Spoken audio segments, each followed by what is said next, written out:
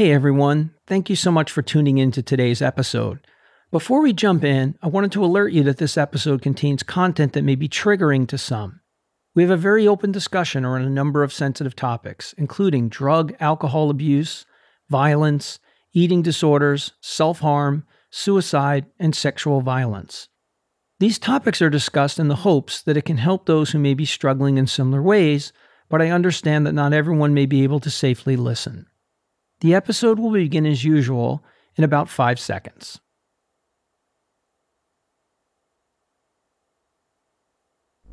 No matter what you're in now, or no matter what you have gone through in your past, in that moment where you feel like there is no way out, there is nothing that can get better, like you are too far gone, things can and will get better. And I can say that wholeheartedly because I'm living here in that. I feel alive and free, and I love life, and I love living life.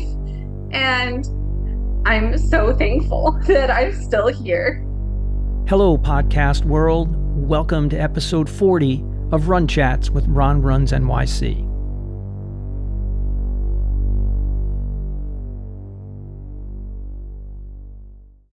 By all accounts, Lindsay Clemens shouldn't be with us anymore, but I'm grateful and appreciative that she is, and that she was so willing to share so much of her story in the hopes that it could help others who might be in need.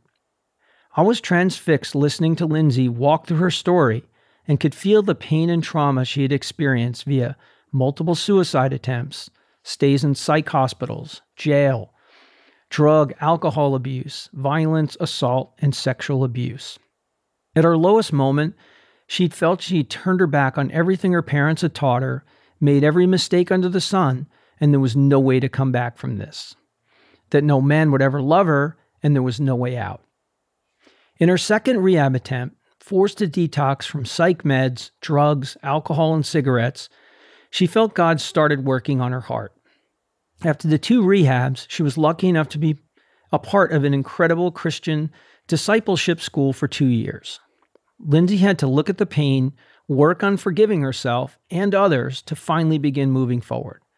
She met her husband there and feels it was all part of God's beautiful plan for her life. Lindsay is now happily married with 2 beautiful children, is an accomplished ultra runner, and feels most connected to God while running on trails in nature. Her dream is to one day run the Western States 100, an iconic ultra that takes place in many of the areas where she could have died. Lindsay's also been a key spouse, which is a commander-appointed role that serves as a resource to support the Air Force families over the last several years and will continue at their new duty station in Georgia. She's been trained in suicide prevention and has been able to intervene and help some through emergency situations and hopes to go speak in colleges or high school in the future. I'm grateful for Lindsay sharing her powerful story to help others. So let's dive on in and take a listen.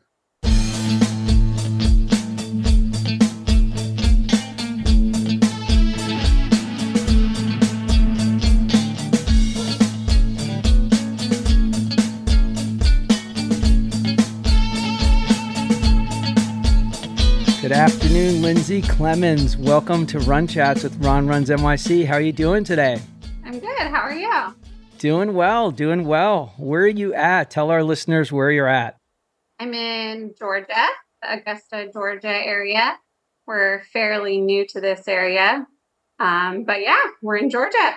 Augusta, home of the famous Augusta Masters golf tournament. I didn't realize you were there. I know we are in the Koros Explorers ambassador group together, and I know many members of our team. We've got some amazing people from around the world in our group.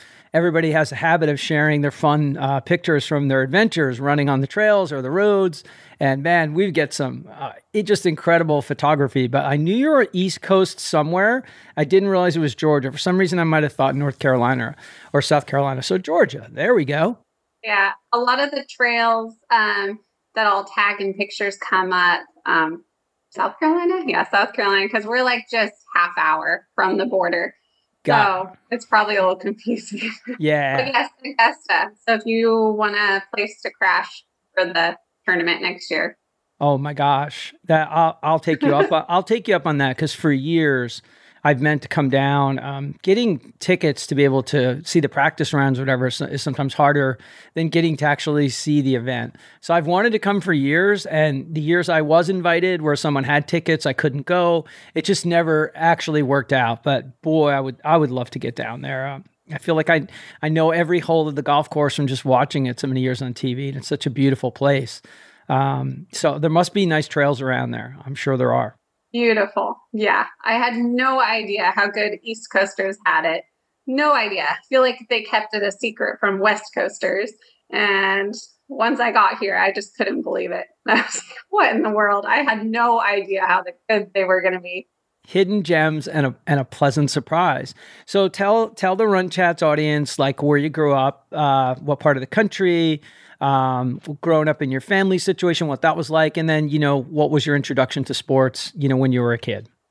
So I grew up just outside Redmond, Washington. So just outside the Seattle area. I lived there until I was 17 years old. So pretty much my entire childhood. And I was one of 4 kids. I was the second one in line.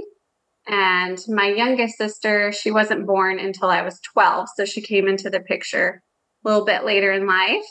I got to be more like a mom to her than a sibling most of her life.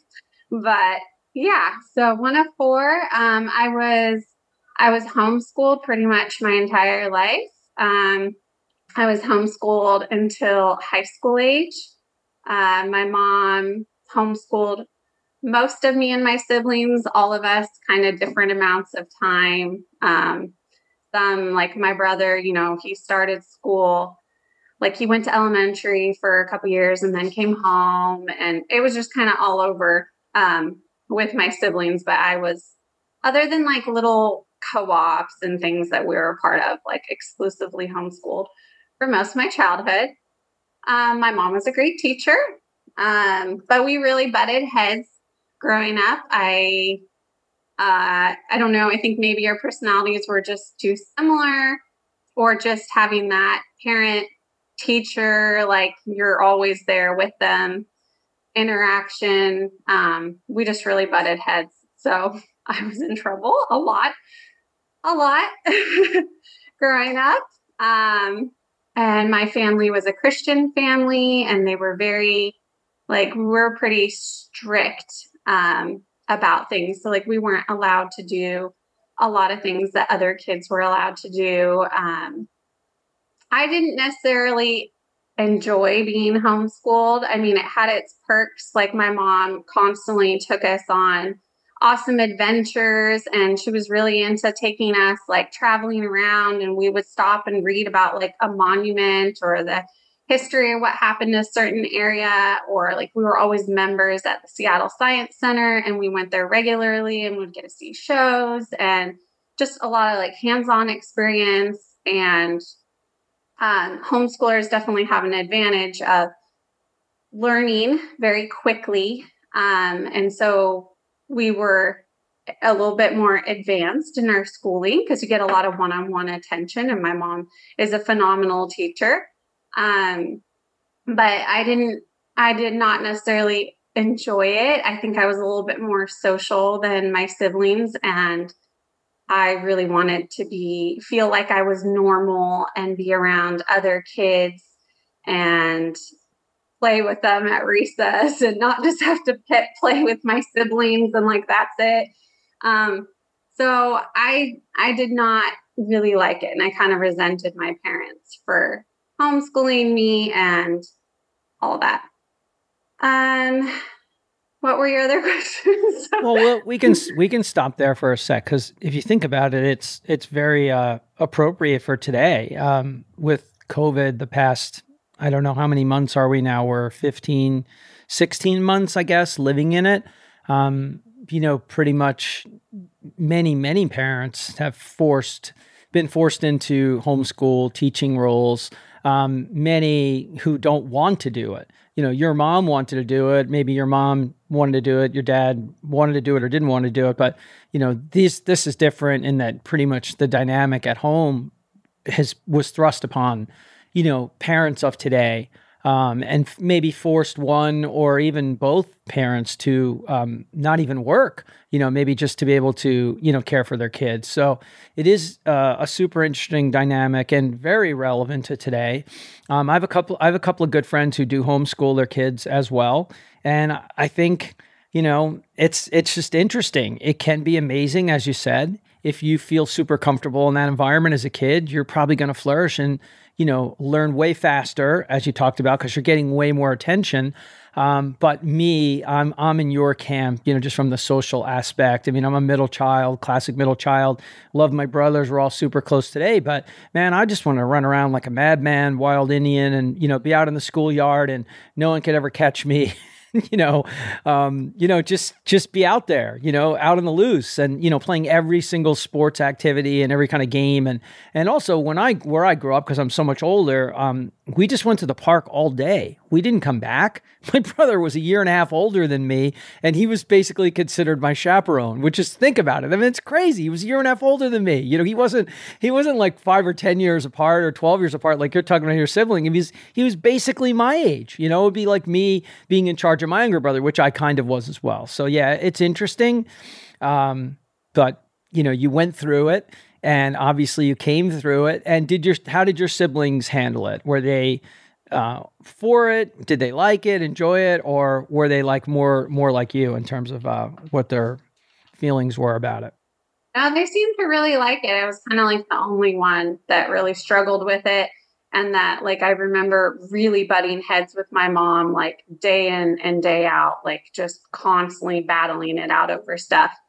So, I mean, granted, they did get to go to school, like public school, and or some private kind of schools earlier. They weren't homeschooled as long as me. So maybe that's part of it, maybe because they didn't have to wait so long to start going to school, but they really appreciated it. And I think there is value in both sides. I mean, it definitely has its advantages. Like we were very advanced, and we were learning things in school that other kids were not. But yeah, it definitely depends on personalities, and the social needs of each individual can be very different. Sure, absolutely. So how did you get introduced into playing sports? If you were you just like playing like local, like club teams in town, as opposed to like grade school teams or high school teams? Was that your kind of introduction to sports? Yep. The earliest age, my parents could put me in soccer. I started soccer in Washington. Soccer is a very big deal. Like pretty much everyone there plays soccer, and everyone in my family played soccer. And my dad coached me from like 5 till, gosh, I don't know, until we moved from Washington to California. So most of of me growing up, well, I guess until I got maybe to the like ODP or the select, not ODP, but to like select team level. Then I started having other coaches. So, and it was always the same team. I played with the same girls, and like it just, grew as we got older, but that same team stuck together, and we were very good.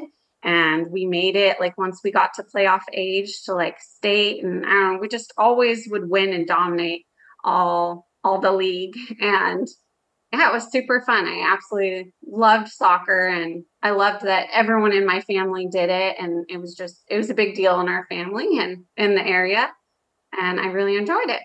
That's super cool. So you got to be part of, you grew together with those other teammates. You kind of came up through the ranks together, and you flourished. The team did well. You're getting to compete at like state level and things like that. And as you said, soccer is super competitive in that area. So you got your first exposure, to a team sport too, which is great. What position did you play in soccer? I played honestly all over, but forward, center, mid, wing, I could run a lot and fast. And so I would often get put in midfield, just so I was running up and down the field all the time. And I liked to score and take corner kicks and just offense center. Yeah, I was kind of like probably annoying to my team, but I think it's partly because my dad was the coach, but I was definitely kind of like one of the coaches on the field. Like I was the one, leading and directing, and like it comes out of me naturally. That's just my personality. And so I was definitely like a coach on the field. So kind of always in the center of it and directing everyone, like, you need to go over here and blah, blah, blah. But sure, it got a little annoying at times, but yeah. Yeah, that's an interesting dynamic because I coached my son from t-ball up to travel baseball, and right up to his high school years. And his mom was a terrific runner. I used to coach his mom. She was an amazing runner, and she would always like take it out like 5:10, 5:15 pace the first mile of a 5K or a 10K. And I would always catch her around the third mile and go by her. And she was like winning women's races or, coming second or third. But I'd be like, why are you going out that hard in the first mile? Like you're still doing amazing at the end, but you got to like figure out some pacing. And she just look at me like, what are you talking about? I don't understand. I just like to go as hard as I can. All right. I said, let's just work on stuff. So that's how we started dating. It was so funny. We're like dating and running and, just like hanging out together. And, I would just give her advice just on pacing, nothing is really, super smart, just simple stuff. And man, did she just kept getting better and better. And then, I knew a lot about how to train for a marathon because I had just read every single thing that was out there in the world on, how to become really strong aerobically and, how to do your long runs properly and really building tempo runs in. And, so I coached her up and she became a 2:53 marathoner.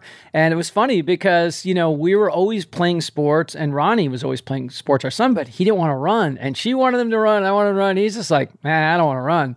I'll play baseball. I'll do soccer, but I'm not really into running. And, right before he went to high school, he went to high school in New York City. So he had to commute like a commuter, like the grownups do around the metropolitan area, like Connecticut, New Jersey, New York, Long Island. People come in via a train or a ferry or a bus. And he was literally going to high school, at like 14 years old like that. And they told us as parents, the kids need to be in an activity that no one is they're not going to know anyone. They're used to knowing everybody in their primary school age, and they don't know anyone. They need an activity, whether it's a debate team, a club, a sport. And he said, Dad, will you work with me so I could try for cross country? And I was like, whoa, yeah, wow. Let's go, baby. Let's go. Yeah. So that was just the best ever. The baseball, I was a Division I college baseball player, but that was the dynamic I'm thinking of is you're talking about on the field is where I started with, because, I think it always made him a little uncomfortable that I was in charge. I was the coach, that if any kids thought he was getting favorable treatment or got to pitch the important game or where he batted in the order.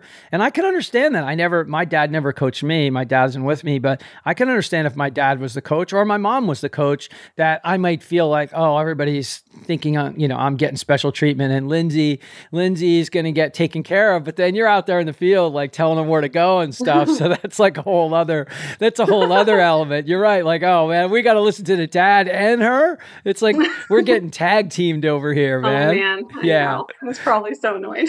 No, I love it. I think it's great, man. It's great. So you not only had a chance, obviously, to connect with these other athletes because you're coming from a homeschooling environment. So it had to be just great for you socially, to connect with these other kids and travel and play in these teams. But also you have the dynamic of your dad coaching you. So what was that like? I mean, did you guys get on well, with him coaching you? Were you comfortable with it? Yeah, for the most part. We definitely butted heads at points, like, because he was very loud and vocal, and then I'm very strong and loud and vocal, which he's not in life, just when he coaches. He's actually a very quiet, shy person.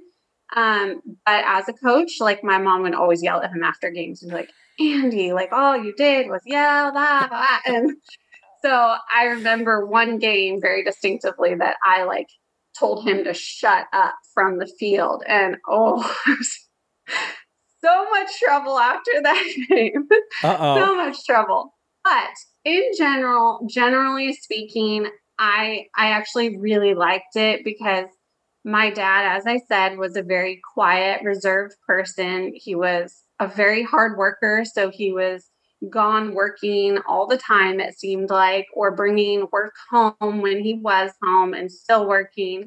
And so it was like the one thing that made me feel like I could connect with my dad and kind of forced us to have conversations because he would have to drive me to and from practice or games and like do special little things like take me to 7-Eleven on the way home and get me a Slurpee and Reese's Pieces because my mom wouldn't let us like eat junk food. So it would be like, our secret little thing if I had a good game where he could take me and get me a special treat.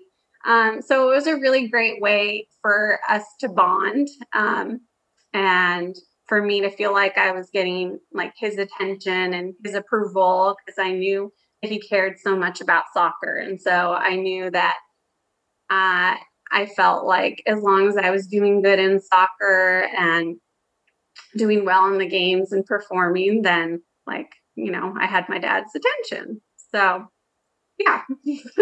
That's cool.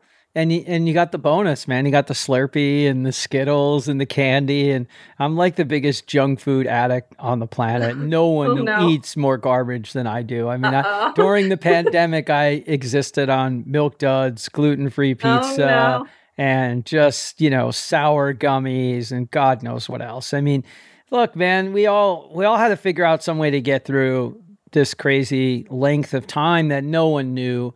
I mean, I think when it all started, people were probably thinking this was going to be like a month or maybe 2 months at the most. I don't think there's a single person on earth, not Dr. Anthony Fauci, not anybody. I don't think anybody knew how long and how massively this would impact our ways of life and what we can do and can't do.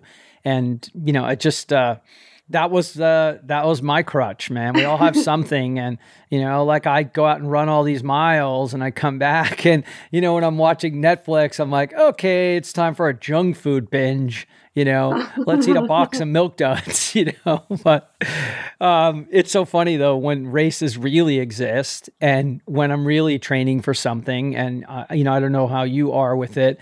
It's not that I don't eat any junk food, but I certainly don't do it very often. I just try to eat way more healthy. And as my training builds and a cycle's coming together, I'm just way more focused on the bigger goal. And, it's not to say that I still won't have some of those things, but certainly not every single night. And I'm way more focused on eating a real meal with good quality content, than that. Absolutely. Yeah. Yeah. Craziness, man. So what was the pandemic like for you and the family life? How was it for you guys? Well, my husband had just, he's in the military. He had just commissioned to be an officer. He was prior enlisted and commissioned.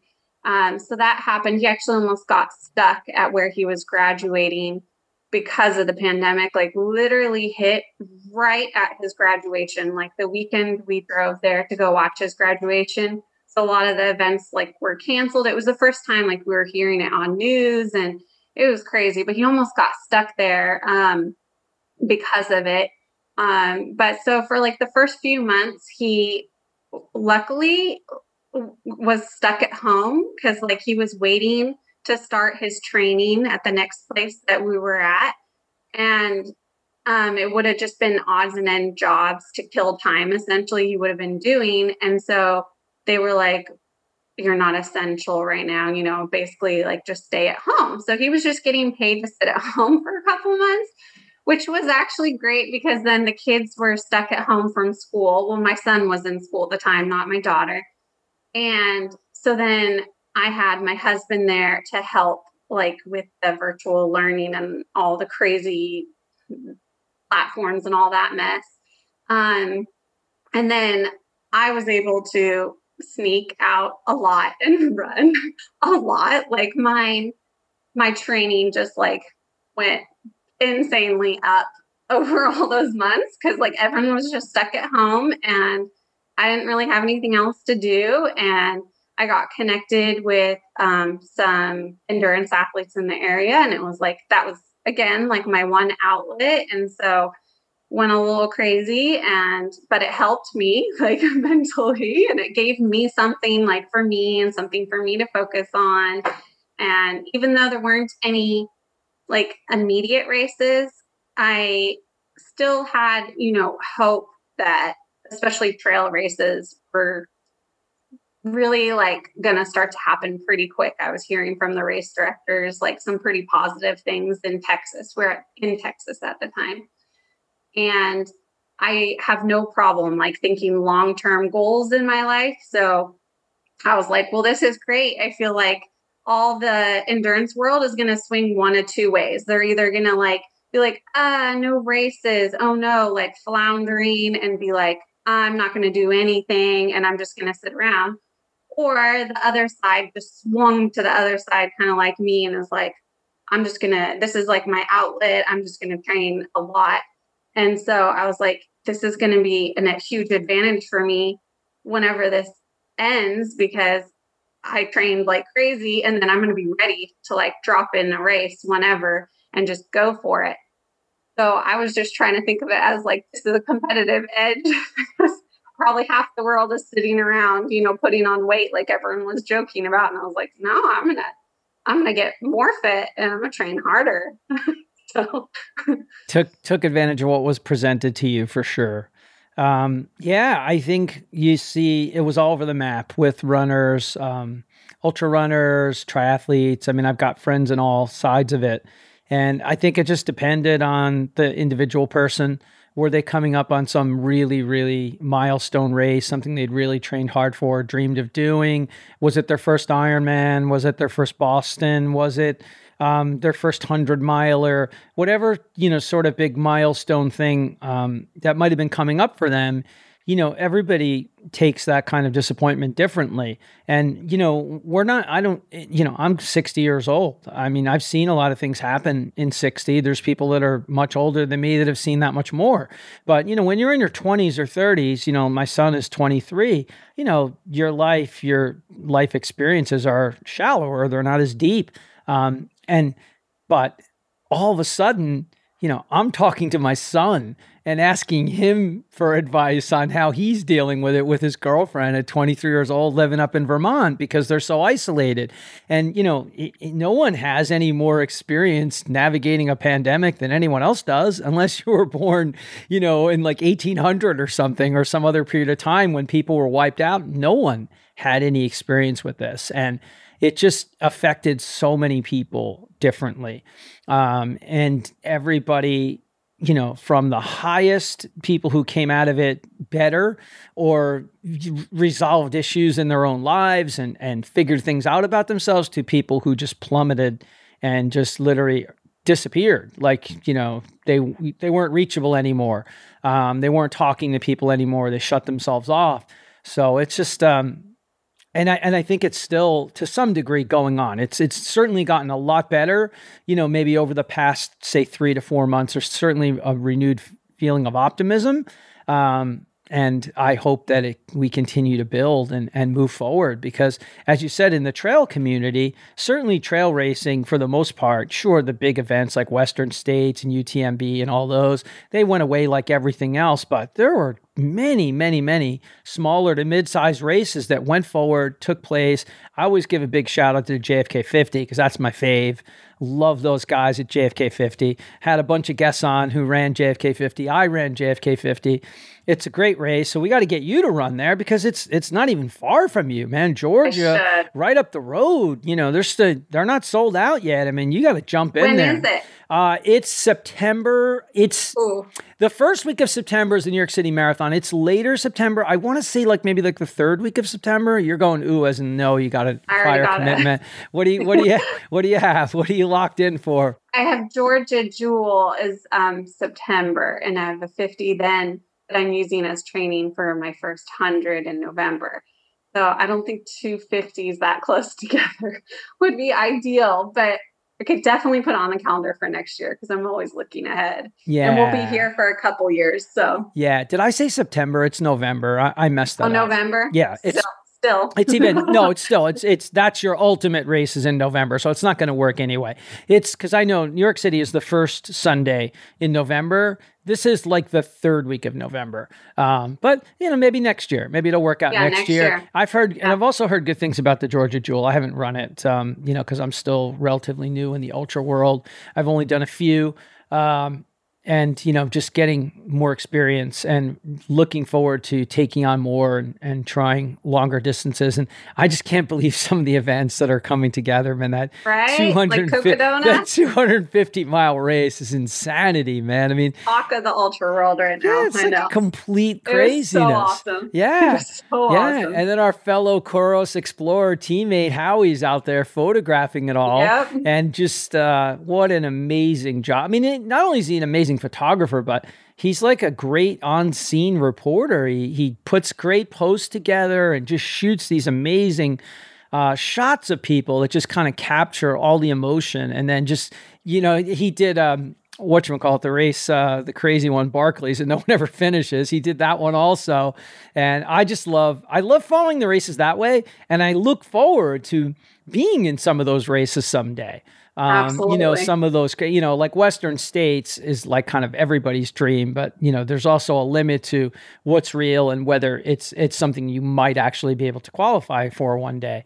And I've been blessed, in the marathoning world. I've run every major marathon there is. I qualify for everything by, huge amounts, and that's great. What's your big race? Like I'm sure there's maybe even more than one, but what are a couple of races that are out there that you're like dreaming of running one day? Western States, hands down. Yeah. I can't help it. It was the first, oh gosh, I wasn't even married yet, and I'll be married 10 years this summer. I think I might've been dating or engaged. It was right about the time the Billy Yang film came out, Life in a Day, with following all the main women, Sally McRae and, Pixie Ninja and just all the girls I've loved and followed for so long. And that was one of the first films I saw. And that was right at the same time that I was working for a specialty running shoe store. And I was already around some phenomenal endurance athletes. And man, as soon as I saw that film, like I have been dreaming of Western States since that day. I was crying, and I don't cry like ever. I mean, I was crying, chills, I just couldn't believe it. And I've been following all those women very much ever since. And I've been waiting for my time, and I had to be patient, and I had to wait till it fit in with our life and with our family and with where I was at in my endurance abilities and all that. And so this is my first year. I'm going for my first 100. And I've been waiting and waiting and waiting for this day. And it's definitely a Western States qualifier. And I know sometimes it can take multiple tries of qualifications, but at least they've made the recent changes, where you can just keep rolling over your points. And so I'm going to start putting my name in the hat finally. And, I really, really, really want to be there one day. I do think it'll happen. It might take a little bit of time, but I really, really, really want to be there. That place has some personal, significance to me with some things that I've gone through in my life, and just logistically where it starts. I've gone through and done some very bad things in Tahoe area. And then to kind of finish in Auburn, again, Sacramento, a place where a lot of stuff happened in my life. So personally, that would be just, I think, an insane experience to go through, to go back redemptively to that area and do something like 100 miles when I shouldn't even be alive right now. And then to go back and run 100 miles, where I should have died, and then to finish it. And then a lot of my family and friends are still in that area, and they've been cheering me on all this time, and they believe in me, and they want to come watch me and support me there one day. So yeah. So when it happens, as you can see, I'll have a lot of heart tied up in that race. And yeah, I really, really, really want to go there one day. So time to start putting my name in the hat and going for it. I love it. I love how your energy just like shot up like, I don't know, 80%, when you're talking about that. And there's so much in there. I want to go back through each and every like thread in there. So for one thing, definitely shouts to Billy Yang. Just huge Billy Yang fan. I don't get to listen to that many podcasts myself anymore because I'm so busy recording my own shows. And, what people may not realize, even the Devote Run Chats listeners that listen to all of our shows, like it's really an enormous amount of work. Like as any good podcaster who cares about their show and their content, they'll listen to the show before it goes live, sometimes as much as 5 or 6 times, trying to find that one magical audio clip. It's probably going to be in there, but it may be somewhere later down the road when we get into the really deeper stuff. But because it's always a moment in 30 or 40 seconds where the energy or the vibe just captures the sense of the show. And it doesn't have to be serious. It can be funny. It can be, really serious. It can be anything, but if it's just something that just captures people's attention. So like I would go on crazy long runs and listen over and over and over again, or long bike rides. Although I don't like to have headphones in when I ride a bike because I just want to hear every possible noise that there is. And even if I have it on low, I feel like I might not hear a car coming up, or even just sounds, that you just need to be alert or aware of, like a wind change where your bike might start to sway if you're going at higher speed. So, so definitely Billy. I mean, the man is just legendary. I mean, he's a great podcaster. He's an amazing photographer. He's a storyteller extraordinaire. But those Western YouTube shows, I watch them.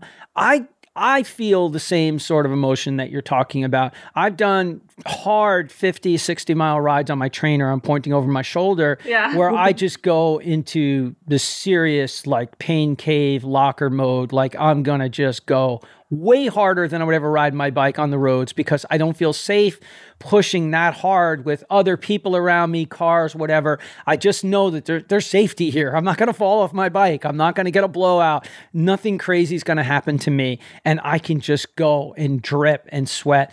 And the emotion, and they're not all his, there's other great ones too on Western. I mean, the one where Walmsley went the wrong way, like whatever that one's titled, like wrong turn at 91 or whatever. Like, I mean, I mean, he's crushing and leading the race, ready to break a record. And he made a wrong turn at like mile 91 at Western. And, he didn't win. He just didn't win. Oh gosh, and I don't remember that. Yeah, well, you'll need to watch that one. I'll send you a link. But he's come back. I haven't seen that one. Yeah, he's come back and smashed the course record, then smashed it again, and he's one of my favorite runners to follow. I love the way Walmsley just goes out there and does it, but Billy is a storyteller extraordinaire, and like his own Y100, I just think it's always the question. Every podcaster out there worth their salt, we want to figure out, why are people running? Why do I run? I know why I run. I want to know why you're running, but not just why are you running? Like what's the story behind that? Like what made you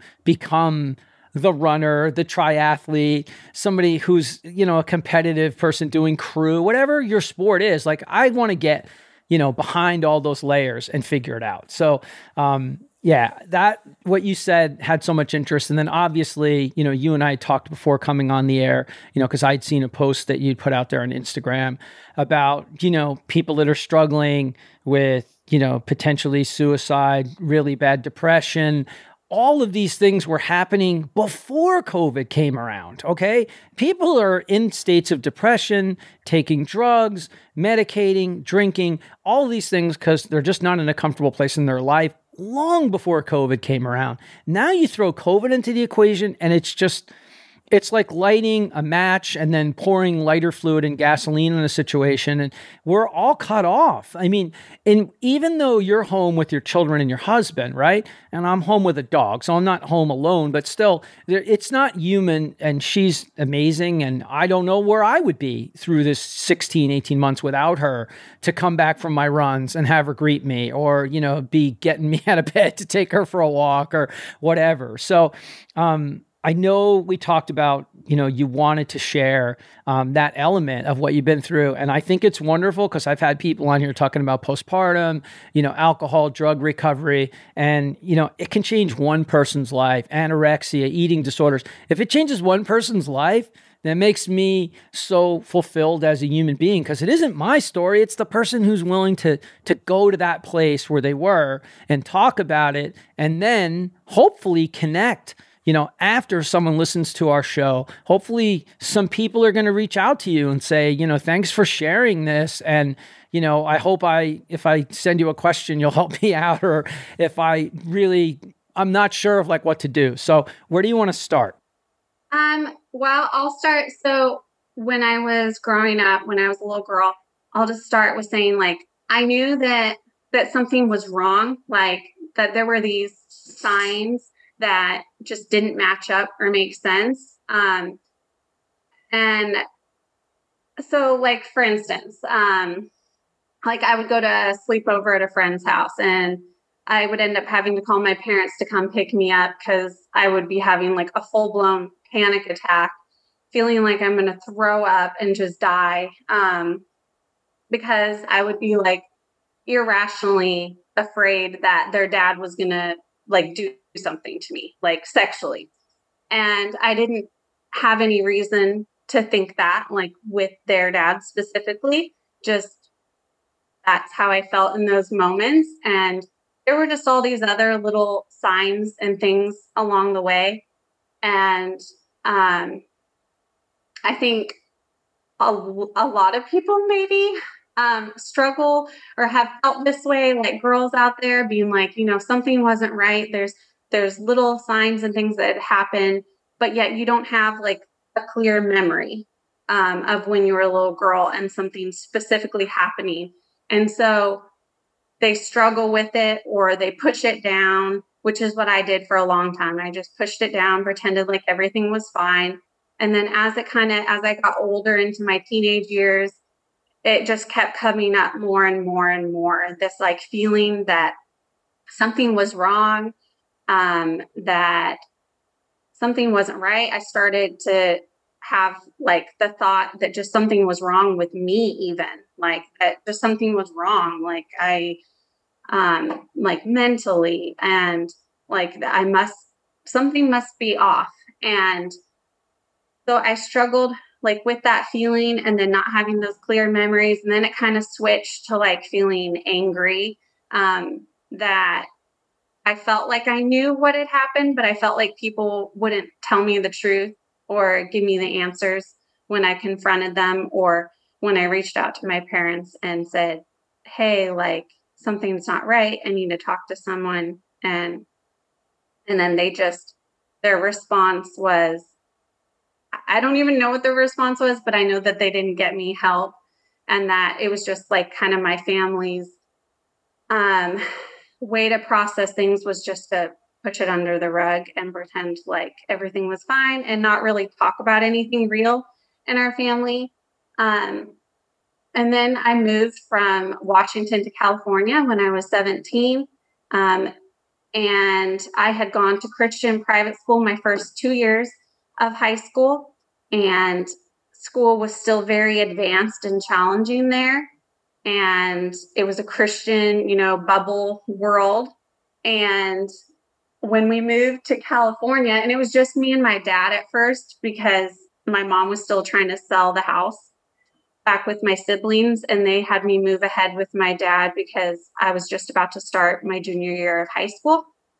So we actually flew out to California the night before my first year of high school. And then I went to public school for the first time in my life as a junior in high school, from suburbia, very sheltered, middle class Washington atmosphere to Central Valley, California, where it was Tulare County. We had the highest teen pregnancy rate like in the country, very mixed cultured, a lot of low income, incredibly different world than I had ever seen. And then especially being thrown into public school for the first time.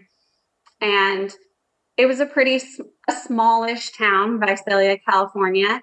And most of the people had grown up together there most of their life. So I was the new girl and somewhat, attractive. And so I got a lot of attention, and the popular girls hated me and outright like bullied me. Like there was one particular girl that had been sent to juvie many times in her life, and she had been known to like close trunks on girls' hair and drag them behind the car and just beat the living life out of them. And I told my dad, because like if I would go to a party or anything with friends, this girl would get drunk or whatever she was on and would start to try to hunt me down to find me to like beat me up because her ex-boyfriend or whatever paid attention to me and liked me. And even though I wasn't dating him, she just hated me because she hated me. And so I told my parents, I was like, if I wind up dead, it's because of this girl and this is her name. And yeah, like it was terrifying. And I was kind of already starting to get in a little bit of trouble with my best friend right about the time we found out we were going to move. Me and her were absolute absolute best friends. And we started sneaking out once I found out we were going to move, and we started getting drunk and we smoked weed for our first time, and we were just rebelling in any way we could. We were really upset that I had to move, and we'd come from like similar sheltered backgrounds. And then when I moved, it just accelerated things. Like I had already been starting to mess around and make mistakes. And then I get there and it was like a lot of the popular guys are all drug dealers, and they, paid attention to me. And so they would give me whatever drugs I wanted for free, and were my friends and paid attention to me. And I had a couple girlfriends too, but I kind of took them along with me for like the rebellious ride, and somehow survived high school, barely made it out of there, skipped a lot of days. I wasn't challenged like academically for the first time in my life. And I found that I really need to be challenged in my life in some way. Like that's just my personality, or I tend to start to get in trouble and go down a bad path. And so somehow survived high school, made it out of there, and then went off to college and only continued to get worse. I originally I went in on a scholarship to row for Sacramento State, and had been an athlete all my life, and I absolutely loved crew and loved rowing. I'd been lucky enough to have been exposed to it in Washington before we moved and started to learn the sport. So I was lucky enough I reached out to the school and I was brought on with some scholarship, and I was brought straight on to the JV team. And I loved the sport and I loved my team. But it was a lot, it was another huge transition where I'd already just gone through a hard transition. And now I'm thrown into Sacramento living on my own for the first time. And I had a job and going to school, obviously full time. And then in a sport where we often practice 6 days a week, 5 a.m. And it's a half-hour drive out to Lake Nodomus, so I'm getting up insanely early and then going to school all day and working. And I had a boyfriend who was going to St. Mary's near San Francisco area. So I was often driving back and forth to visit him. And he got diagnosed with MS. And so he would have like an episode and get put in the hospital. And I would drive down there like late at night and then drive back and try to go to my crew practice straight in the morning, like off of no sleep, and then go through my whole day. And the stress and anxiety from watching him get diagnosed with something so life changing and then him become depressed and start, taking pills and handing me pills and trying to get me to drink heavily with him because he was upset and depressed. And it was way too much stress. So by the end of my first year of college, I quickly was breaking. And that's when I started to have my very first, like I started to have insomnia. And like I remember showing up to rowing practice in the morning and we had like an erg test. And I remember one day just like freezing like on the erg because I had no strength, I had nothing in me all of a sudden. And it was like the depression and the insomnia just started to like take over. And I just like cried and I couldn't even like do the test that day. And it was the first time I started to have suicidal thoughts, and my boyfriend knew. And so he pushed me to go see like a psychiatrist or whatever and reach out and get help. And they started putting me on, I don't know, probably like, I think they gave me something really strong for the insomnia. And then they gave me something really strong for the depression. And they encouraged me to quit crew and rowing because they were like, logically, this is the only thing that you can cut out. You can't stop going to college because then you're not going to be on the rowing team.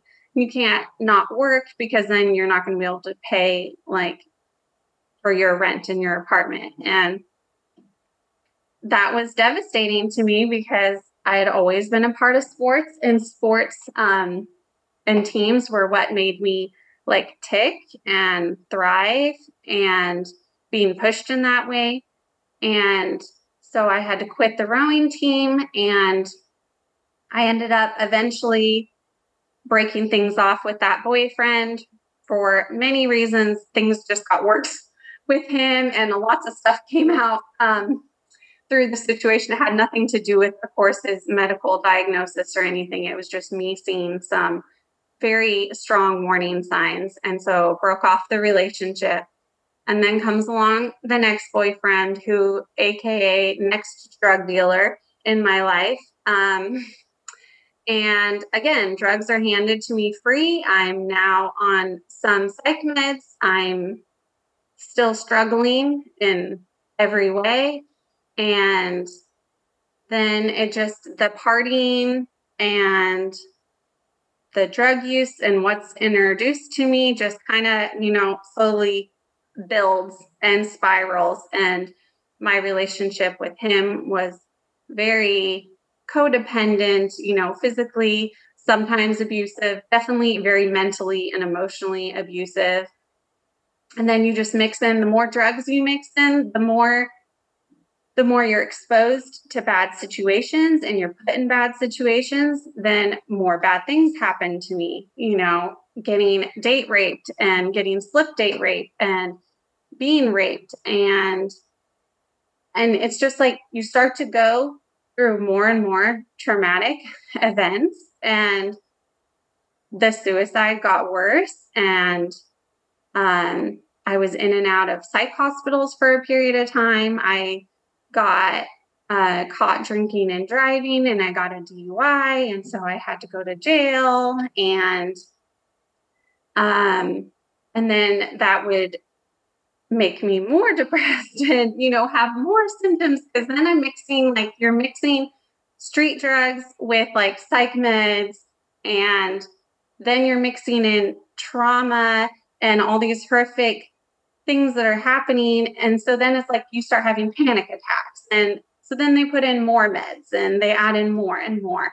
And I mean, at one point it was like I had multiple diagnoses. They had said I insomnia, anxiety, bipolar eventually got added. I think they said like multiple personality disorder at some point in time. Like, and I didn't have necessarily any of those things. I just had traumatic life events that had happened, and I had deep hurts and wounds that had never been addressed, and I was covering them in the only way that I knew how.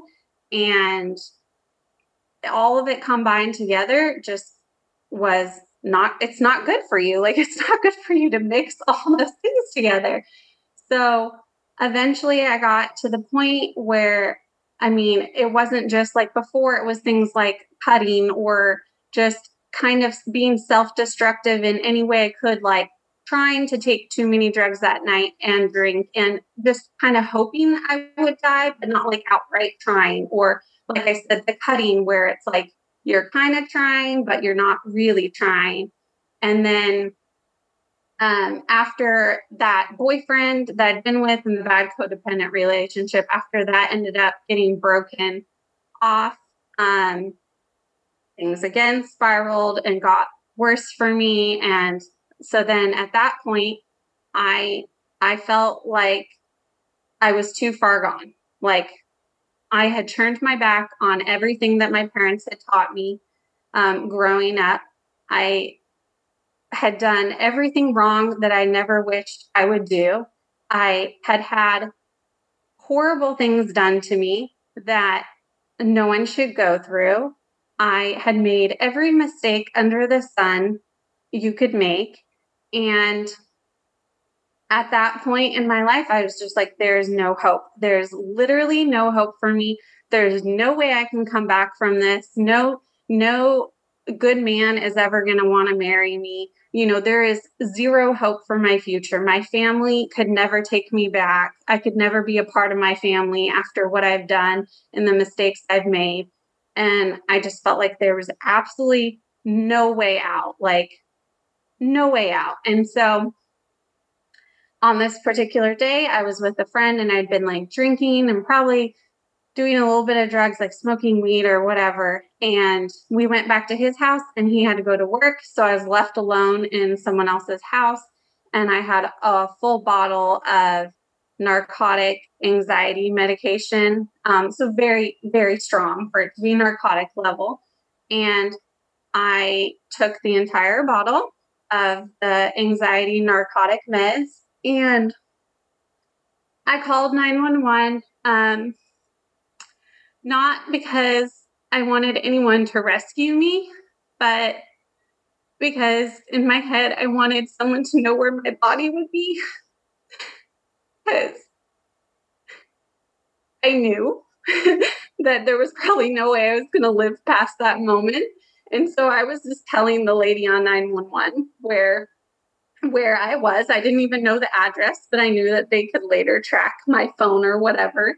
And she was, of course, trying to talk me out of it. And I told her, I was like, it's too late. I already took the whole bottle and I've made up my mind. And this is what I want to do.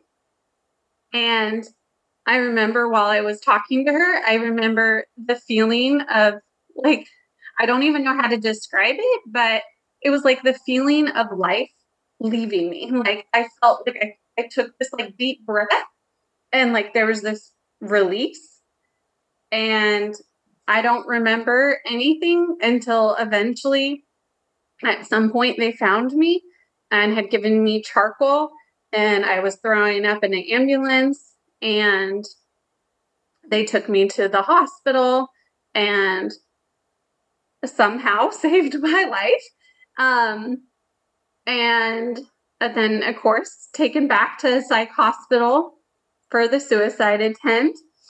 And while I was in the psych hospital, I was again molested by some other patients that were in there. And it was just like the ridiculous amount of things that could go wrong to one person, like it just wouldn't stop. Like I was already at my end and things just wouldn't stop.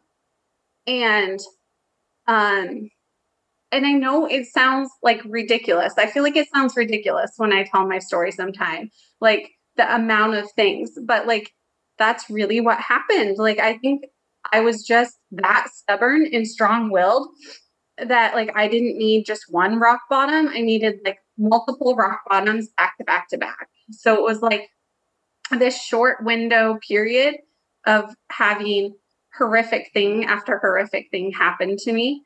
And the breaking straw was was in a part of downtown Sacramento that I did not know, but apparently if I was later told that if you are a white girl walking on this street, like something's going to happen to you. Like I was in gang territory, I was in Crip territory, I had no idea. And a car stopped full of African American people, and they got out of the car, and a girl came over and almost beat me to death. And just jumped and assaulted me. And the only thing I remember, again, bits and pieces from this, the only thing I really remember is like someone yelling from this house nearby at them, and like they left. And then I remember later being in the hospital. My mom actually came there because they took me. I was in ICU for several days. The amount of facial trauma, I mean, my entire face was completely crushed in. I have still a plastic little implant under my eye. I had metal plates. My entire face was like smashed in. And the amount of head trauma I went through, like they said, I was incredibly lucky to still be alive. And I couldn't even recognize myself when I would look at my face in the mirror. My face had changed, like the swelling, the damage. It was so much that I didn't even recognize myself. And sometimes I think back to that and I'm like, gosh, I wish I had a picture just so I could see like how bad it really was. But not that I need to do that, but that's all I remember. I remember little bits and pieces, and I was in ICU, and then it was like, that was it. My parents were like, Lindsay, like I couldn't work obviously anymore because I couldn't go back to work looking like that at that point. I needed to heal. I ended up having multiple surgeries after to my sinuses and to my face because of the trauma that was done. And my parents were like, Lindsay, like you're done. You're coming home and you're done. And I finally was like, okay, like I give up. Like, I don't know what else to do. I'm not happy with my life, the way it's going, and I want to change. And I remember thinking, like, if God, there must be a God, because I struggled during those years. I was mad at God. I was mad at my parents. And I was like, if they believe in God and this is how things ended up. And I don't know, I went through a lot of angry time and blaming God time. But deep inside, I was like, there must be a God, because if I'm still alive, there has to be a God, and he must have me here for a reason and for a purpose, because no one should be alive after some of the things that I went through. And so I think that's when I was like, okay. And so I went home and with my parents, and I think they had kind of hoped that like things would get better just by bringing me home. And even though I wanted to change, I still had a lot of fresh trauma that had just happened and a lot of hurts, and I hadn't dealt with it yet. So I still had to cope any way I could. And so I was still secretively doing things or finding people to get me things, or, I mean, they gave me strong pain meds because of the trauma that just walking hurt, because like when your face is very, very sensitive, and just literally the motion, the weight of your foot going down caused excruciating pain. So like I had to take it, but I also abused it and worked the system because I knew how to do that. And so I was still finding like ways to string it along and cope. And I was still on psych meds. And then my parents were like, Lindsay, we're going to have to kick you out on the street if you don't like actually go get help and go to some kind of rehab. And I fought them on it, of course. And I finally agreed to going to like just a secular little one that we had in our town. And it was not very helpful, honestly. Like, if anything, it kind of fed it at times because you're just around all these people who have all the same problems as you, and you're just talking and reminiscing about all the bad things that you used to do. And I was still on the psych meds because they allowed us to be. You're still intermixed with males. And so, and we're still smoking cigarettes. I used to smoke cigarettes. Like you still have all these little like things that you're kind of holding on to. So, although I did it for a couple months, I convinced my parents like, hey, it's a waste of time. Can I just come home? Like, it'd been 2 months or whatever. Like, I'm fine now. Can I just come home? So I came home, still struggled. And my parents were like, again, you're going to be out on the streets unless you go. And this time it needs to be Teen Challenge because you need something like longer. And it was Christian based. And my parents knew that. So I really, really fought him on it. But eventually I got to the place where I guess I just wanted help bad enough and I wanted to change that I agreed. And fortunately for Teen Challenge, like they don't allow you to come in if you're on any kind of psych meds. So, or to smoke cigarettes. So pretty much most of the rest of my crutches were being taken away from me at that point. And I had to legitimately detox from the psych meds before they would even let me like enter the program because you had to be completely off of them. And I had to get a signed doctor's note from like my psychiatrist saying like that was okay. And luckily, fortunately, he agreed with the program enough to sign me off on it and allow me to come off of all the psych meds. And that was probably just as hard or harder than any drug detox I had ever done. Like just going to a bookstore with my mom when I was in that period of time, I remember like having a panic attack. Like everything was just so intense and overwhelming. And my body was just going through crazy things. It was really, really hard, like to come off of them. And I've always had a special place in my heart now after that experience where I think people should have a safe place to come off of psych meds if they want to, and they're on, some really strong stuff, because it is just as hard or harder than any drug detox, in my opinion. And so quit smoking cigarettes and then quit the psych meds and started Teen Challenge. I was there for about 6 months. And that's when God really started to work on my heart and enter my life again, because it was a very strong Christian program. And that was the first time that like things really started to change in my heart. And, but I still had one last crutch that I haven't mentioned, and that's eating disorders. They were there off and on from like high school through college. And most of my problems, I wouldn't say that they were ever, of course they were a problem. I'm not belittling them, but I think that they came out of a place of just complete self-destruction. Like I hated myself. I hated my life so much. I was in so much pain. I was so mad at people around me that I was trying to self-sabotage myself in any way possible. And so I don't even remember ever thinking like, oh, you're fat, you need to not eat, or you need to make yourself throw up. It was just like another coping mechanism for me. I know that it's not that way for everyone, but for me, that's really more what it was. So at Teen Challenge, that was like one of the last things I could really hide.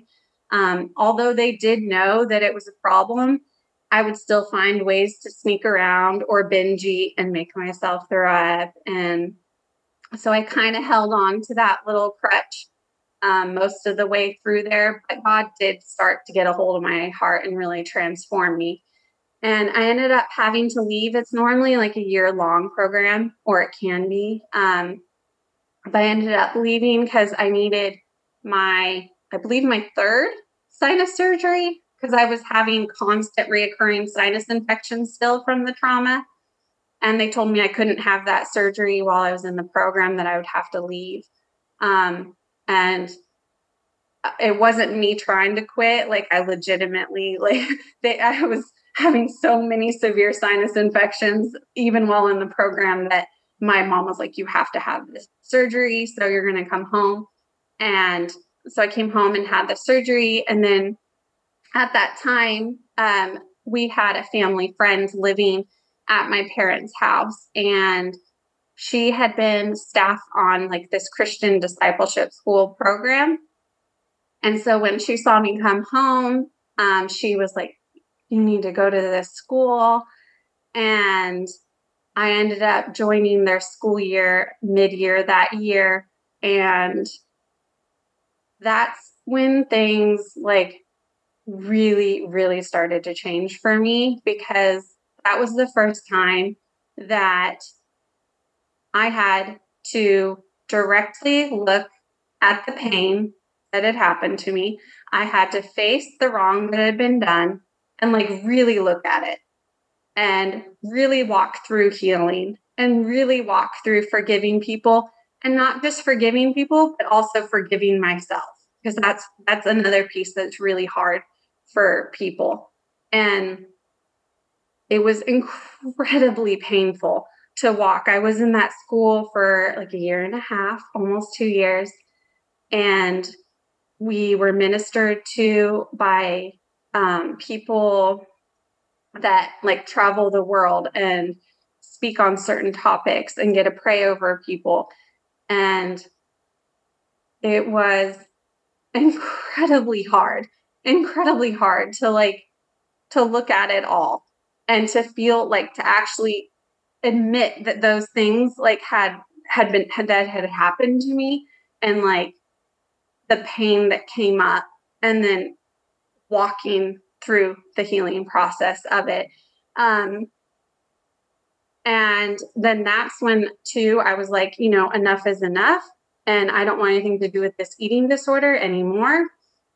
I decided that I was going to fight against that. And I didn't want anything like holding my life back anymore. I didn't want anything damaging me anymore. I didn't want to harm myself. I loved feeling alive. I wanted to be 100% free. And so I felt like in the school, we were very open and honest, and not everyone was there with a story or a past like mine. But we were all very open and honest and lived our lives in the light. And I told the staff that, I was still hiding this eating disorder. And I told them that I felt like I needed to bring it into the light because I didn't know what else to do. And I wanted to get rid of this thing. And so I went before all the other students in the school. There were like 20 or so, almost 30 of us. And I stood before them all and I told them like about my eating disorder and that I was still doing it. And to me, like, the eating disorder was so much more shameful to talk about than even like drug use or sexual abuse in my past. For whatever reason, there was just a lot of shame tied in that. And it was really hard to say, but as soon as I brought it into the light, then I started to be able to really break it. And not long after that, I mean, everything was a process with me.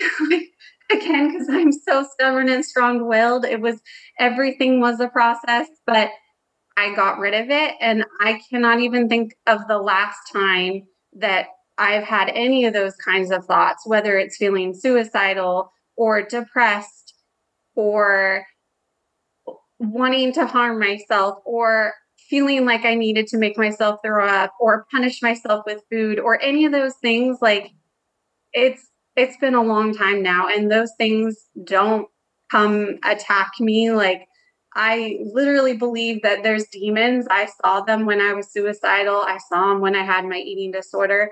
And like they'll talk to you and they will taunt you and they will tell you and they will comfort you and tell you like, no, it's okay.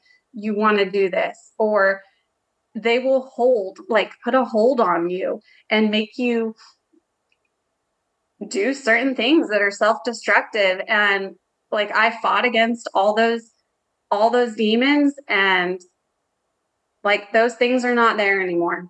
And I guess the biggest thing that I want people to know and that I try and tell people from my story is like, no matter what you're in now, or no matter what you have gone through in your past, like in that moment, when you're in that like suicidal moment where you feel like there is no way out, there is nothing that can get better, like you are too far gone, things can and will get better.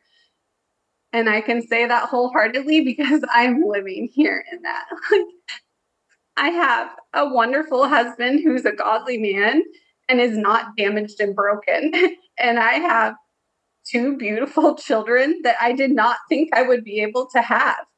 And like, we have been so blessed, and I feel alive and free, and I love life, and I love living life.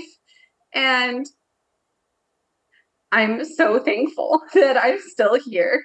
And so if someone is feeling this way, like, I know you don't see it now, but like it will get better and things will change. And if I could show you the picture in your future of where you will be because of where my life is now, I promise you, like it will get better, and that you just need to hold on. You need to hold on a little bit longer and fight through it, and things will turn around. Like they will. And I'm living proof of that. And it's crazy. And yeah, so I have, a really messed up, broken past. And most people tell me when they see me and they know me, like, I would have never have guessed. I would have never have guessed looking at you that like any of these things have happened, or that you've been in jail, or that you've done drugs, or you've been in a psych hospital, or, any of these things. And it's like, God has so far removed my past and healed me that I can talk about it freely and openly, because it's like looking back at another person. And it's like this other person and this life like that they went through. And not to say that once those things are gone, not to say, you won't still have like, healing happens in layers. It's not just like one and done. And so like I have to have certain boundaries around my life that I know about me. Like I have to be careful about what shows I watch, or even some music like that I used to cut to that can trigger memories or feelings. A lot of shows that are on TV have like, traumatic things in them. And sometimes if I just see a scene unknowingly, like I can be up for the next couple nights because it'll trigger a memory that like the enemy will then just like taunt me with. And I'll start going down this spiral in my mind of like horrific things. And so I have to be careful. And I have to set certain boundaries. Like I actually, I didn't drink for a long time, but I felt like it was okay now that like I'm far removed. Like I can have a glass of wine or a beer. I don't want to get drunk. Like I hate the feeling now of feeling out of control. And that's like what I used to live for. But still there's boundaries. Like my husband knows my past, and I don't put myself like in situations where it's like that crazy party, like, let's just be stupid kind of place. Or I don't drink hard alcohol because I feel like that can just all of a sudden, like hit you, and like you can get drunk when you didn't mean to get drunk. So I have boundaries over myself. But all in all, like, I feel healed and free. And sure, things come up sometimes and trigger memories, or trigger pain in me through things in the media and the news, whatever. But I know how to like process it healthy now. So yeah. That was amazing. So much trauma and so much pain, and just so many horrible experiences to go through, to be a part of, to live through, to get to the point where you are today. It almost doesn't seem real or believable, just even listening to you tell it, because it started off innocently enough, when you moved in high school, and extends all the way through college and after. And it's remarkable, like how many things, kind of continue to happen to you, as you were getting further and further, down the rabbit hole. And, it was spiraling and getting worse and worse for you, before, a couple of attempts to really, get it resolved, moving back home, all these other things, but still wasn't getting to, the core, the situation of really facing all of these things that were done to you, but also things that you did. Because I think that's the biggest thing, people that have had addiction issues or whatever, I think one of the reasons why those programs work, the 12-step program and all these programs, is you have to acknowledge what your end of the responsibility is. You have to take ownership of it. You have to apologize to people you've hurt, and you have to face it. Sure, you had horrible, horrible things done to you, and I feel terrible for you just listening to you share that. But I thank you for sharing it, because there could be some other person that is in a very close spot. Sure, maybe their circumstances are different. Maybe their addictions are different. And maybe their trauma is different. They didn't get beat up on a street in Sacramento, but they still suffered the similar kinds of pain and trauma that you did, or maybe had people taking advantage of them. Or, it can be a woman to a guy. It can be a guy to a woman. It could be women to women, guy. It doesn't matter. Sex has nothing to do with it. Age has nothing to do with it. Trauma and pain and hurt, and the ways that we will go as humans to try to either mask it or dull it, or make our life at these moments just so that we can keep going, or not. We're trying to check out. In your case, you're calling a 911 operator more or less just to tell them where you are, because you're figuring at least they'll find you, but not thinking like, hey, come and save me. I want to be saved at all. So just unbelievable, remarkable, all of those things, all of those individual things that happen to you. And I think the most powerful thing that you talked out of all of those things, like when you recognize that you had to come clean on the eating disorder, I mean, that was truly the last thing that you were holding on to, and they didn't know about it.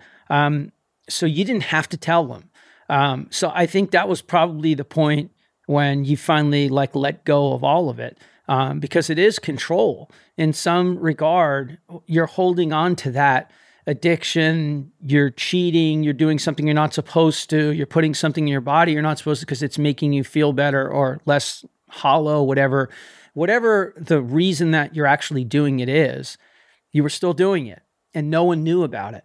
So you took that last step of like responsibility and ownership, and you were more or less freed at that point. That was the last thing that was kind of holding you back from getting, to becoming this newer person that wasn't being held back and pulled back from all this pain and trauma.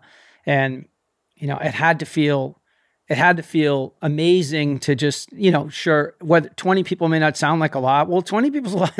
It's a lot of people. You're not talking to two people, it's 20 people's a lot of people. And, that at this point that you feel like they know you and you know them, but now, you got to come out of the closet about like this one more thing. So do you feel like that was a big moment at the end of this to really just propel you forward? Definitely. It was me like making the choice. And I mean, I really had to fight in that school. I had to fight for my freedom. Like I had, I mean, yes, like God walks you through it, but I had to fight for it. Like I had to be honest, and I had to walk through the healing, and I had to look at it. And so I think it was like the fight just rose in me from that point forward. And it was just like me being 100% throwing off the chains and saying like, I'm done. I'm done with destroying myself. I'm done with destroying my life. And like, I want to be alive, and I want to feel alive, and I don't want anything else holding me back. And I don't want to give the enemy any room for any way that he can possibly bring me down. And I still do that. Like I'll try a paleo diet or something for like a month. And then quickly I'll be like, you know what? No, not to say that paleo is wrong, but I'll be like, that's just another way where he can start messing with my thinking, and I could let something back in. And although I've been free from all these things for a long time, like I so want to be alive and live my life and be free the rest of my life that I am very like aware of like, no, like I'm not going to let this back in. I'm not even going to give it like a spot in my life where it can start to mess with me in some way mentally. And so, yeah, I just think the fighter within me started to rise. I started to rise and stand for myself and stand for my freedom and want it. Well, good for you. We all have, a journey in life. And sometimes it isn't one journey. Sometimes it's many different things cobbled together. And, all of that trauma, some people would want to bury it or hide it or put it away somewhere. And I just have such respect for people who are willing to come out and talk about the things that they've been through under the purpose of hopefully helping another person who's in that spot, that's struggling in that spot, because they don't have to be the same. They don't have to have gone through the same things. Pain is pain, trauma is trauma, suffering is suffering. Whether it's a bike crash and having your face smashed in, or somebody punching you and having your face smashed in, those broken bones and titanium I have right underneath my suborbital bone, I know all about that. So the pain is the pain and the physical parts of it. But the trauma of being abused, sexually or other things, whether it's by some random person, that attacks you when you're running on a trail, or it's somebody you're dating, or somebody puts something into your drink, it still has the same effect. It still causes the pain and the trauma. So taking on all these things and having to face them, was the key. And hopefully, people hearing you talk about all of that, on this episode is going to help some people. So that I think is wonderful that you were willing to go there and, really dive in the way that you did, covering it from end to end. So I appreciate you sharing that for sure. 100%. Yeah, it's definitely worth it. It's worth it like I said, I feel like he kept me here for a reason. And I feel like part of the reason why I'm here is like to help others and to share my story with them. Because I've seen suicide around me. I've seen it happen in within friendships and people close, or just like a teenager down the street and seeing the train being stopped and knowing like it's around. And my husband's in the military. I've talked to a military spouse who came over to my house who was going through a divorce and who was suicidal in that moment. Like and then through the running, like running is this beautiful outlet where like you open up your soul when you run, especially the longer you get into a run. Like by the end of an ultra, I'm telling people like a lot of times about myself. And like you make deep connections with people and you have a chance to minister to them. and to share life with them. And yeah, so like I just, even though it sucks remembering and the memories come up, especially before any time I know I'm about to share my story. And it's not fun to look at again, but it's worth it if it will help someone. And it's definitely around. Like I wish so bad suicide was not around. I wish it was not a thing, but it is everywhere around us. And we don't always hear about it, but it's there. And it sucks. Like I really hate it. It's there, and it's just one of those things that people are afraid to talk about or don't want to talk about. And particularly if somebody in their family has taken their own life, it's just one of those things like sometimes they don't even want anyone to know that it was a suicide. So I think there's so much trauma attached to even just speaking about it and being honest to your own family, to friends of whoever that person is who's no longer with us. And, you know, these subjects become taboo and they become more off limits, and it only exacerbates the situation and makes it worse. Because if you hadn't talked to that military spouse, you know, maybe he or she isn't with us right now. I mean, maybe they are, but maybe they aren't. You just don't know. And in your case, you know, you talked so much about being headstrong and all that. It may not have mattered, you know, other than your mom or dad, if somebody else had said, "Hey, man, Lindsay, you gotta pull it together, man, because you're not gonna be with us." If they saw you doing this destructive behavior. In your case, it may not have mattered because there are certain personality types, and I'm incredibly headstrong myself. So I need to see it. Okay. I don't need somebody else to tell me it. I need to see it. Okay. Yeah, I understand. Wow. Okay. Am I actually screwing this up? Am I doing this myself? Like, I can't be like, oh yeah, you can't keep doing that. Or, you know, this isn't, you know, going to be good for you in the end. You know, sometimes you just have to, you know, come to that self-realization. And you did. And, you know, Ultra, I can't think of a better place for you to be, in terms of, for one thing, being out in the trails, being out in nature is something that every single person needs. You don't have to have ever been depressed. You don't ever have to have overcome addictions or alcoholism or anything, man. You can be living a perfect, wonderful life, and it will only be accentuated and move up in every possible way if you could find a way to spend an hour or two. And it doesn't even need to be on trails, just outdoors, being outdoors, outside, opt outside. One of my favorite hashtags: get outside, be outside, walk your dog, get on a bicycle, do something, but just be out there. And in our case, you know, we have a love of trail running and ultra running.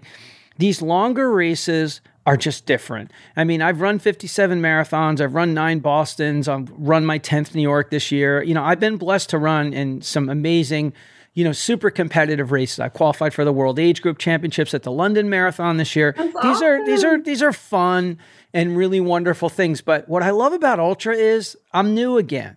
I'm new again at 60 years old. I'm new.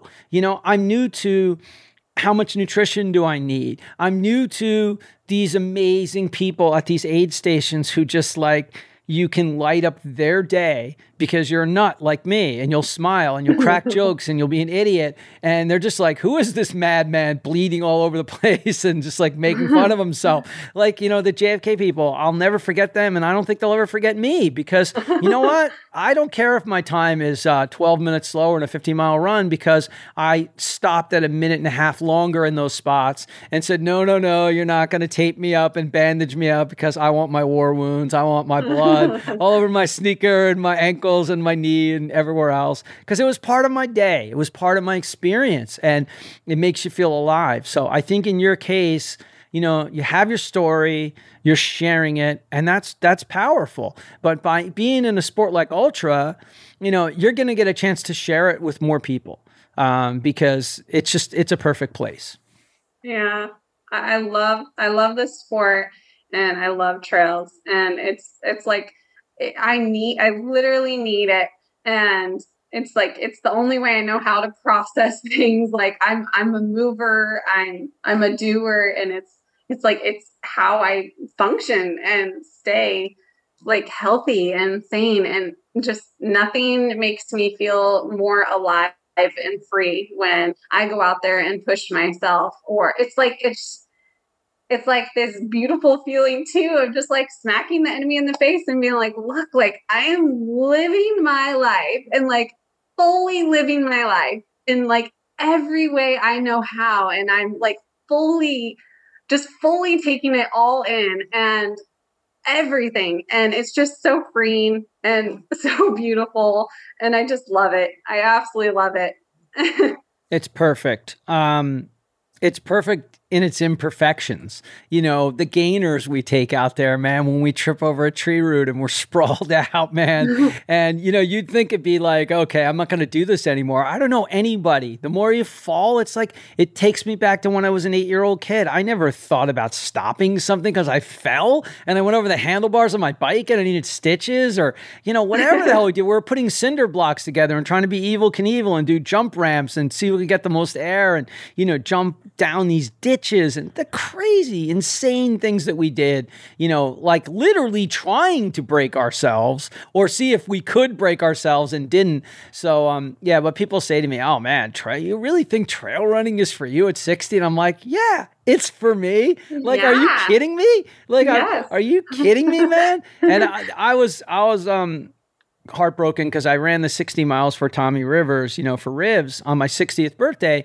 and I got a stress fracture. I actually ran, you know, through a stress fracture. I had a stress fracture in my knee, and I ran 60 miles on a stress fracture. So it's just not, it's the slowest healing stress fracture of anything. I mean, you could have a foot, there's so many bones you can have, but the knee is absorbing like everything, and it's already been over 3 months. I probably have a few more weeks, but I was training for my first 100, and I know you're training for your first 100.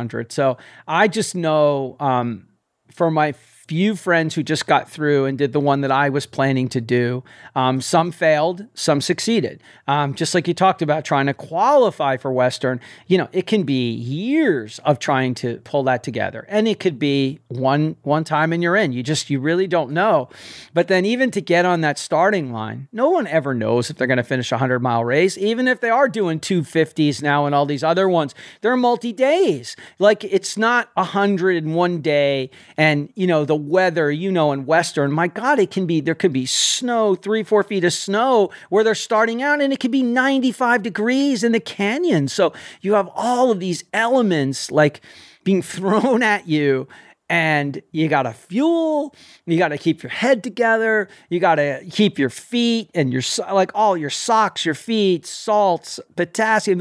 There's so much stuff, not to mention the hard part of just actually like the will to keep going, like no matter what happens to you out there. So I think it's super cool that from what you've been through and all of that, and now sharing your story, you know, that you've really like navigated to ultra. I think it's like the perfect place for you. I have to agree. I love it. Yeah, it's pretty cool. It's very rewarding. Yeah. And also, it's wonderful that, you know, you met your husband, you have 2 beautiful kids. Like that's a blessing. And that's beautiful. Because it gives you all the reasons in the world to just be focused on keeping your life together, keeping everything in order. And, you know, I think the more you speak about it, whether it's in Instagram via a post or if you talk to some other military families, I think that's a benefit because it keeps it front and center in your mind of like, this happened to me. This isn't something that happened to somebody else. It might feel like it was somebody else at this point, but it was you. And, you know, like it's important, you know, as we work through things in our past, you know, it's just such an important element, and you know, it's a beautiful thing. And you know, I know your faith is strong, and you know, like when you have faith and you believe in God, and it's important to you, you know, that's something you're giving back. That's community. That's the very definition of community. And if you help one person, if you help 5 people, if you help 50 people, it doesn't matter. It doesn't matter. It can be one person. It doesn't have to be 50. You don't have to write a book and be famous. It's not about that. If you want to, great. I'm sure you have a great story to tell for sure, listening to you tell it. But at this point, anything you're doing for other people it's wonderful. So kudos to you for that. Thanks. So what, other than Western States, which is like obviously your big goal, what else with running? Anything else big that we didn't talk about today? Anything else like really top of mind that's important to you that you're focused on for not only 2021, but just life in general that we didn't get to cover off or share that you want to hit before we roll out? No, I don't think I found like my limit or my breaking point yet. So I'm excited to I want to find that, honestly. I think we all do a little bit. And I've done a lot of hard races and I've done half Ironmans and I've done some ultras now. And I haven't found my breaking point yet. And I kind of want to see like what it is and like how I can respond in that. I'm curious to see. So yeah, I'm thankful that my body, like it's been a process between both family life and my kids' ages and raising little ones to where my husband's career was. It's been a process with all the things to feel like it was finally like lining up and everything was saying yes. And so I'm just excited to finally feel like my body and everything around me is giving me permission to like take it to the next level. And I'm excited to see. I feel like this is going to be a really big year. So I'm excited. I'm excited to see what's in store. Yeah, I can feel your excitement and your enthusiasm. And I know Western is your big one. What's the Georgia Jewel? Do you have anything upcoming before then? I have a back burner sort of a thing I put in an application for. I'm waiting to hear back because I don't want to like ruin it. But okay. I have a dream trip planned that I'm hoping I get this grant for and get a go do. And it would be back in Washington. I like to go back to areas that have personal significance too and kind of do some epic stuff. So I'm hoping that happens, but I haven't really told people about it yet. So I'm afraid it's like going to somehow make it not happen or I'm going to ruin it. So I'm hoping it happens, but that would be this summer. And otherwise I'm already in training mode for my 2 ultras and my 100. I did a couple races already this spring and like everything's just been clicking so well. Finally, knock on wood lately. Like I've had to learn a lot of hard lessons to get to this point, but things feel like they're finally clicking. And so, yeah. So I'm just in full working mode towards my goals. I have no problem like thinking like September and November on a calendar sound far out to people, but in my head, like it's not that far. Like I'm in full work mode for those races because I already care so much about them. So yeah, so that's it for now.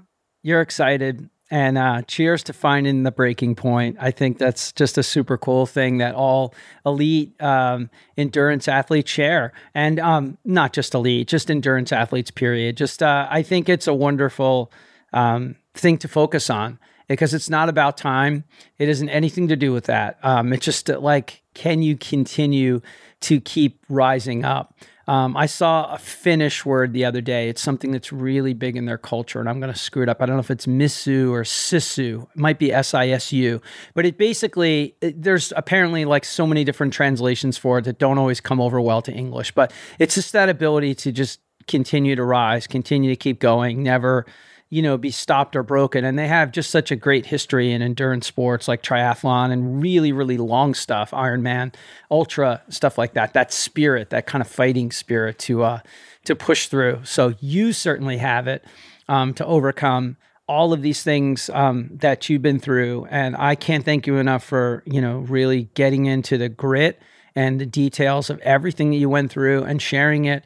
It's an incredibly emotional journey that you've been through. It definitely moved me, just sitting here listening to you tell your story. So I have no doubt that it will have the same effect on others. And I hope it will reach, as we talked about, it could be one person, 5 person, just somebody out there that's struggling or in a tough spot that might think, hey, I'm going to follow Lindsay. I'm going to reach out and see what she's up to. And maybe you'll make some communication or connections with people like that are Absolutely. Going through some struggles, and you'll continue to give back to people in the community, which is a wonderful, wonderful thing to do as a good quality human and a Christian. So keep it up, Lindsay. You're doing good stuff. And as we always say to sign off every show, we tell everybody to keep lacing them up, keep getting out the door, and always remember to stay in the fight. Wow. I'm so grateful for Lindsay coming on and sharing her powerful story with the Run Chats audience in the hopes of helping others.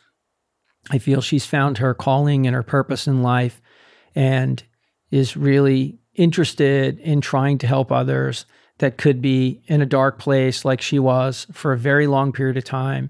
And she knows firsthand that you can come out of something like that, something so dark, seemingly impossible to recover from and rebound from, and she has. And to be living life, to be happy, to be married and have 2 beautiful children, to find ultra running and the beauty of running in trails and nature.